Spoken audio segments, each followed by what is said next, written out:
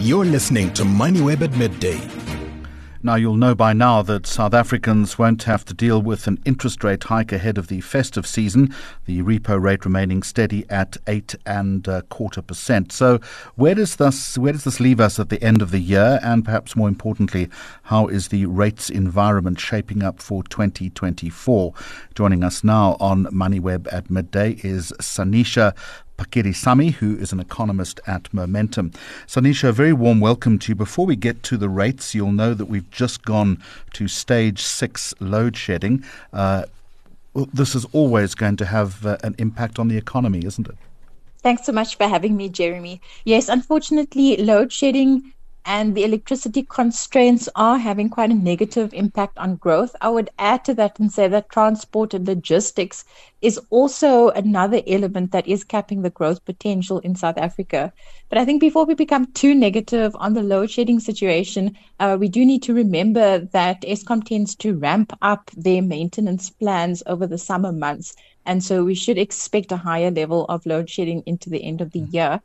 However, if we go into the second half of next year, I think we're going to be looking at a reasonably brighter outlook for South Africa, no pun intended, with quite a significant pipeline of renewable energy projects that are likely to start coming through, as well as some of the older plants which have then been maintained coming back on stream again. Sanisha, I'll take as many puns as you want to throw at me on this Black Friday, so don't worry about that.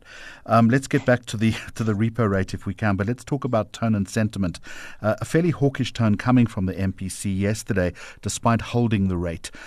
What's the underlying strategy or rationale behind this approach, do you think? I think that underlying approach really is to maintain this hawkish rhetoric to say that there are still inflation risks out there, and we do need to be cognizant of trying to rein in inflation expectations and not let them de-anchor too far away from the midpoint of the target range. And I don't think that this is a unique sentiment for South Africans. I think that this is playing out in the global environment where central banks are most likely approaching the end of the interest rate hiking cycle, but maintaining quite a lot of caution because they are quite worried about declaring a victory over inflation too soon. We've seen studies out of the International Monetary Fund that have looked at the past 100 inflation shocks in history, and we've often seen that when central banks get quite comfortable that they've done enough on interest rates and then become a bit more relaxed about it, there is another inflation shock that comes up, causing a second leg of inflation. I think central banks are quite cognizant of that and really trying to prevent that this time around. Of concern, of course, is food inflation, if I'm not mistaken, around 8.7% in October, and that is going to have a negative impact on households, isn't it? So food and fuel inflation at the moment are the two primary factors that are pushing up inflation. There was obviously a surprise in the latest inflation print to 5.9%. The market was looking for something that was at least 0.3% softer. And again, the main culprits were food inflation and fuel inflation. On the fuel inflation front, I think we will see some reprieve in the next two inflation readings, given that there was a petrol price cut for November and another reasonably large one anticipated for December. On the food side of things, I think the biggest threat right now is, of course, the drier weather conditions, which we call El Nino, coming through, and, of course, the persistent load shedding, which does affect industries like the poultry industry.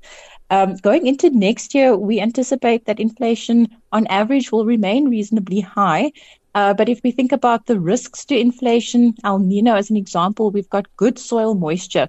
Even though we are heading into a drier weather pattern, we had 4 years in a row of above average rainfall.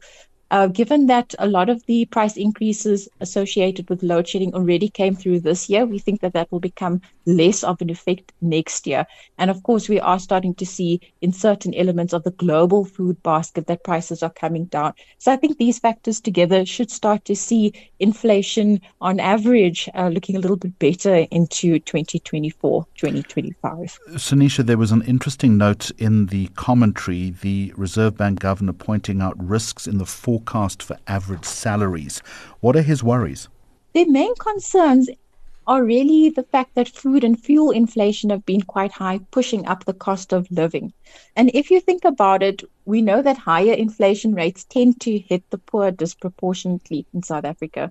So if you look at the last 6 months in SA, the inflation rate that the bottom 30% of spenders were facing was around 8.6%.